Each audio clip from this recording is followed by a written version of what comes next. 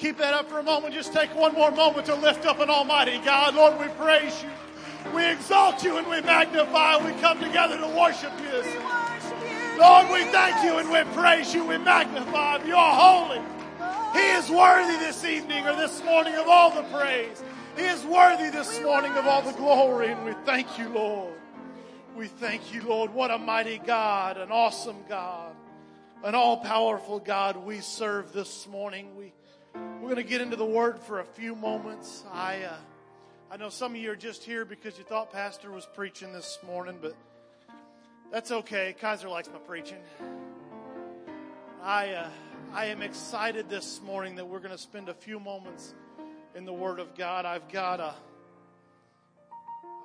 my notes really should be broken up this morning into probably about an 8-week series. So we're going to start and we're going to quit when God says quit. We're going to work for a few moments and we're going to let God do what He's going to do this morning. As we sat down, we'll read a scripture and y'all sit down. Book of Exodus, the 3rd chapter. I'll read verse 14, just one verse while you're standing. It says, "And God said unto Moses, I am that I am. And he said, Thou shalt say unto the children of Israel, I am hath sent me unto you." If we could just take a moment and ask that the Lord touch this morning. Lord, we ask you work in this service and that we work in this place. God, that you speak through your word, that you anoint lips of clay, that our hearts may be touched, that you move into our lives, that we receive your word in Jesus' name. In Jesus' name. You may be seated this morning. I sat down this morning. I worked some last night trying to get something together, and word wasn't coming, so I went to bed early and got up this morning. And I sat down and I began to write some notes, and they kept going and going and going. And I got as far as I felt I needed to go, and we stopped and just began to spend a moment in prayer. And kids were running around the house. Everybody's getting ready, Sunday morning, hectic craziness. And I really was in get notes done mode. I had my notebook and my pen and had my Bible sitting there and had some music going on. Pastor even had a cup of coffee. And had my apple already pre-cut and ready for me to eat there. And I was going to sit down and get my notes done. And as I started writing, it came to a point that I took my AirPod out and I set my pen down and I had to set my notes back for a moment. I just began to spend a time basking in His presence. I really was impressed with the feeling that God is here to meet someone's need this morning. I truly feel that He is here to meet all of the someone's needs this morning. So we're gonna flow into whatever He's got for us, and wherever we get. If I don't get through these notes, Pastor, they'll be there next time. But I believe that God this morning, if we will allow Him to, He will meet us where we are and touch and change mightily, miraculously. Moses was being called. We're at the point that Moses is called Pharaoh. If we go to the beginning of chapter 3, just a few verses back, we find the burning bush, and Moses comes to it. God says, take off your shoes. You're on holy ground. And God's talking to Moses and says, Moses, I'm going to choose you to go to my people. And then starts Moses' excuses. I don't know who to say you are. I don't know. I talk funny. I'm not good at this, and so on. But as he asks God, Lord, who do I tell the people? When I go to your people, who do I tell them has sent me? When I get to the Pharaoh, who am I going to say has sent me? How do I know to say who has sent me to do this? And God tells Moses, I am that I am. Go tell my people that I am hath sent you. And God renews this covenant in chapter 6 as He begins to speak to Moses another time. And He says unto Moses, it says, I am the Lord. He talks in the first little bit of chapter 6. You can take time when you've got the first 8 verses there. So there, and in those 8 verses, I find 4 or 5 times there that God uses this term to Moses. It says, I am. I love these open-ended statements of God. I love these times when God finds a place that He can put His name there as all potential and no modifier. We talked a month or so ago about the Jehovah compound names of God, and that term Jehovah is God is going to, or God has all of the power, all of the potential, all of the ability to do. And then that compound of the name was Jireh or Rapha, or all of those names that are added on. But God leaves it even a little more open-ended as he speaks here to Moses. He simply says, I am. We jump then through quite a few years to John. We're going to start out in the 8th chapter. And John 8:58, Jesus is talking. He's been doing a little teaching. He's about to heal a blind man. He stops and makes a statement. He's talked to the Jews, and they're like, he's talked about seeing Abraham, and they said, well, you're just a young man. How can you have seen Abraham? And Jesus makes a statement, and I think the wording, even as it carries into translation, is no accident. He says, before Abraham was, I am. Jesus is using the same words to describe himself that God used a long time ago when he's talking to Moses to say, I can do this because I have an unending, an open-ended ability within me because of who I am. He says, I can be here and I can have seen Abraham even at this age because I'm not just Jesus the man. I'm not just this body you see in front of you, but I am God Almighty. And because I am that I am, because of who he was, his ability was there to see Abraham. His ability was there to be the Word from the beginning. John, I think, had a greater glimpse of this maybe than some of the other writers because he began his book with, in the beginning was the Word, and the Word was with God, and the Word was God. Now we know that Word became robed in flesh, became God. And as John begins to write this, he has this understanding of who Christ was. And this same Christ is standing here in chapter 8 and he's teaching and he says, I can be here because I am. We find 7 such statements, well, 7 more, 8 in total, but God makes 7 of these I am statements. Christ makes 7 of them throughout the book of John. And John seems to have caught a glimpse, caught a little bit of the ability of Jesus Christ. We've heard a few of them lately. He said, I am the bread of life in the 6th chapter. I'm the light of the world in the 8th, and the door of the sheep in the 10th. The 11th chapter, he says, I am the resurrection and I am the life. 10th chapter, he says, I am the good shepherd. The 15th chapter, he says, I am the true vine. And in the 14th chapter, he says, I am the way, the truth, Pastor, he is the life. No man cometh to the Father except by him. And we may touch a few of these in a moment, but really the gist of what we're going to talk about this morning and what we're going to try to work through these I am statements is that Jesus, as he comes to earth and begins to talk about who he really is and how he can describe himself, he doesn't need to say anything other than I am. To the hurting soul, he says, I am the answer you seek. To the body that's broken, he says, I am the healer that you need. To the one that is lost, he says, I am your way. To the one that is blind, he says, I am the one that can open your eyes. No matter the situation, no matter the time, the place, or the need, no matter who it is crying out, no matter who it is looking for an answer or what answer they seek, Christ answers the same of each and every situation, the same. He says, I am. No matter where you are and where you can be. And I've made a statement the last 2 or 3 weeks that's worked its way into each service and hasn't been on purpose, but it's that Christ meets us where we are. And I am so thankful this morning that it doesn't matter where I find myself this morning. Maybe I'm on the mountaintop. Maybe this morning I'm in the valley. Maybe everything is going right. Maybe you've come here and you are perfect and you have nothing going wrong. And if so, Kaiser, I wish I was you because you got it all right.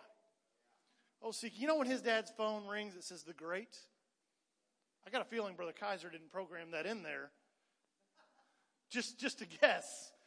But maybe you're doing just as good as Christian is this morning. OCK, he's got it going on. But maybe you've come to this place and maybe something's hurting, something's broken, something's missing, something is you're longing for something that just isn't right.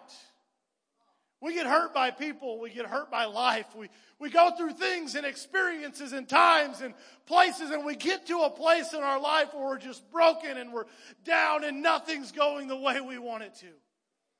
And it's at that place that we find here, even maybe I'm not on the mountaintop and I haven't just got everything just so, and I'm not there on Sunday morning with my hair just right and my suit just right, and that where happens.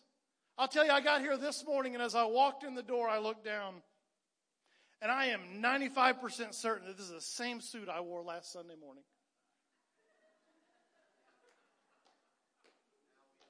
We all know. And I looked down, I said, oh no, what have I done? I have different shoes, shirt, and tie, so I did change it up a little bit. But things just weren't going quite like I planned, and there are bigger things that don't go as we planned, and life happens, and when life happens, there's Christ the whole time. He says, I am there for you. I am here to meet you where you are and to touch your need regardless of what it is. Pastor needs a healing this morning, and God's saying, here I am. I can touch your body, Pastor. Tess needs a touch in her body this morning. God's saying, here I am. Let me touch your body. There's those experiencing loss and hurt and heartache, and God says, here I am, let me be your comforter. Here I am, let me be your peace. And those with lives that are broken in the midst of turmoil, in the midst of problems, in the midst of life happening, and God says, here I am. Here I am. Jesus knew all of this as he makes this statement. And he's speaking for a moment to these Jews, but he's speaking for the rest of time to the rest of us. And he makes this statement forever tying Jesus Christ to the God that spoke the world into existence before Abraham was, I am. The scripture means a lot to me because there was a point, I can't remember, 12, 13, 14 years old, as God began to just put a call on my life, and I began to feel that one of these days I was going to end up preaching. And I'll tell you, I always said as a kid, I'll do anything God wants me to do, but I never going to preach. I said, I won't be a preacher.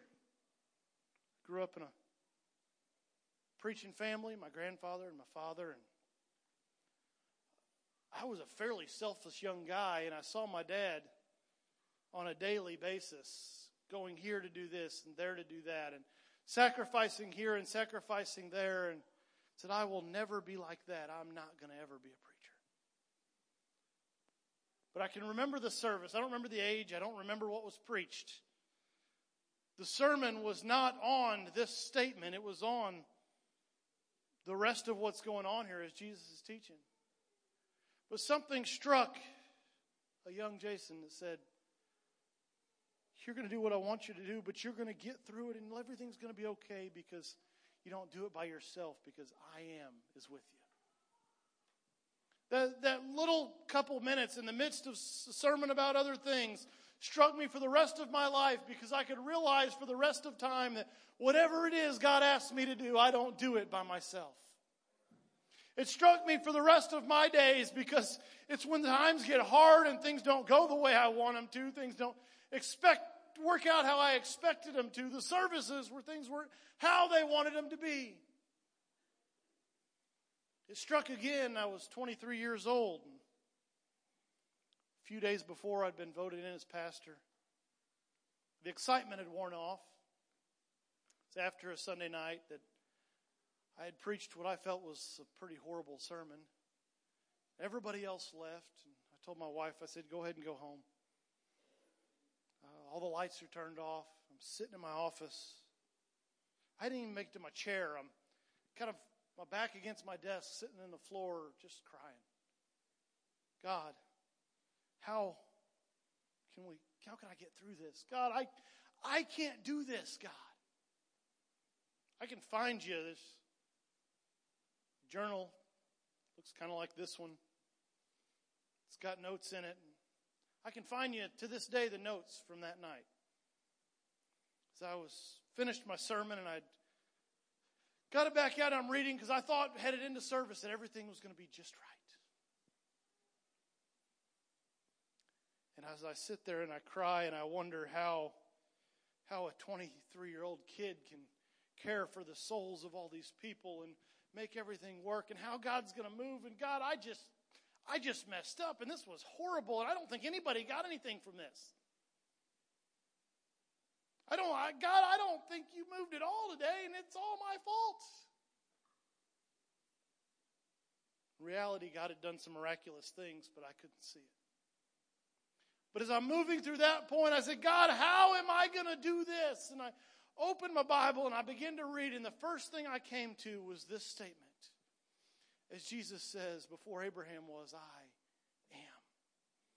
And what that said to me was, before you ever came here, before you ever stood behind that pulpit, before you ever began to prepare that sermon, before all those people walked in, before anything in this situation ever started to happen, I was there.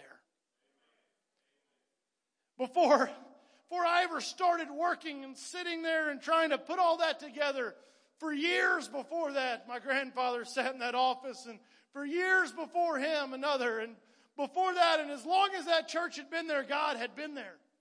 Before that even, He was there, and He knew what it was, and He had it all in His hands. That simple two-word statement, that meant more to me than anything else in that moment. Because in the midst of me sitting there crying, wondering how anything was ever going to work out, I knew at that moment that it didn't have to work out by me doing it. As I look back, God probably was teaching a fairly overconfident young man a lesson that night. That it's not about what you do. That you're not the one in charge here. I am. This morning we all come with different circumstances. We walk into this place this morning with different needs, different situations, different life experiences, and different problems. This morning, I don't know all of our situations. I don't know all of our needs. The longer we're here, the more I get to know people, and the more of you I've come to know and know maybe some of where you're at, but we don't ever really know all of everything. And I for sure don't. Every week I see somebody that I'm like, I know I've shaken your hand for months now, but I still haven't quite even got your name down. If it's you, I apologize. I'll keep working on it. But I say that to say that I don't necessarily know your situation, your place this morning. I don't necessarily know what you bring with you this morning, what it is that you carry in. But what I do know, that no matter what we carry in with us today, we can leave without it. If you walk into this place hurting this morning, you can leave whole. If you walk into this place broken this morning, you can leave mended. This morning we walk in different people from different places, lost, hurting souls, broken bodies, shattered families, feelings of inadequacy, feelings of loneliness. No matter what it is we carry in this place, we all come carrying something and searching for an answer. And this morning, in the midst of that, no matter what we carry, no matter what we search for, all the time He cries out, I am. Sister Shay, if you'd come, I know it's short, but I'm going to stop here for the morning. No matter what we carry, He's calling out, I am. To the lost, He says, I am your way. And to the hurting, He says, I am your help. Let me touch you. Let me heal you. Let me put your broken lives and your torn souls and your ripped apart families. Let me put it back together this morning. Those that need a touch in their body, God is here this morning. And He's crying out, let me touch you. Come to me, bring it to me, and let me heal. We come feeling maybe inadequate or like we're going through life all alone. And God is here saying, let me touch you and let me show you that you are so important that I gave my life for you. You're so special that I came this morning just to see you. He's saying, let me show you that you aren't doing it all alone, because no matter where you go, I go with you. I go with you always. That's my God, and that's who stands this morning, crying out, let me touch your heart. Let me touch your life. Let me touch your body. Let me heal your broken situation this morning. I don't have to know that situation. Maybe Pastor doesn't know that situation, but Almighty God, He sees where you are today. He sees what you carry with you this morning, and He cries out to that place, I am what you need. I am what you came searching today. I am what you're hurting for. I am what you're longing for. As our team begins to play this morning, I ask that each of us come up and bring whatever it is we brought to the Master. Bring whatever it is we brought to the Savior, because this morning, this day, we do not have to leave as broken as we came. This morning, if you came hurting, you can leave whole. This day, you came broken and you can leave together. Whatever you carried in, Jesus is here this morning. He says, I am here to take it. I am here as the answer you seek. I am here as the healing you long for. Let me touch you. Let me care for you. Let me wrap my arms around you. Because this morning, He is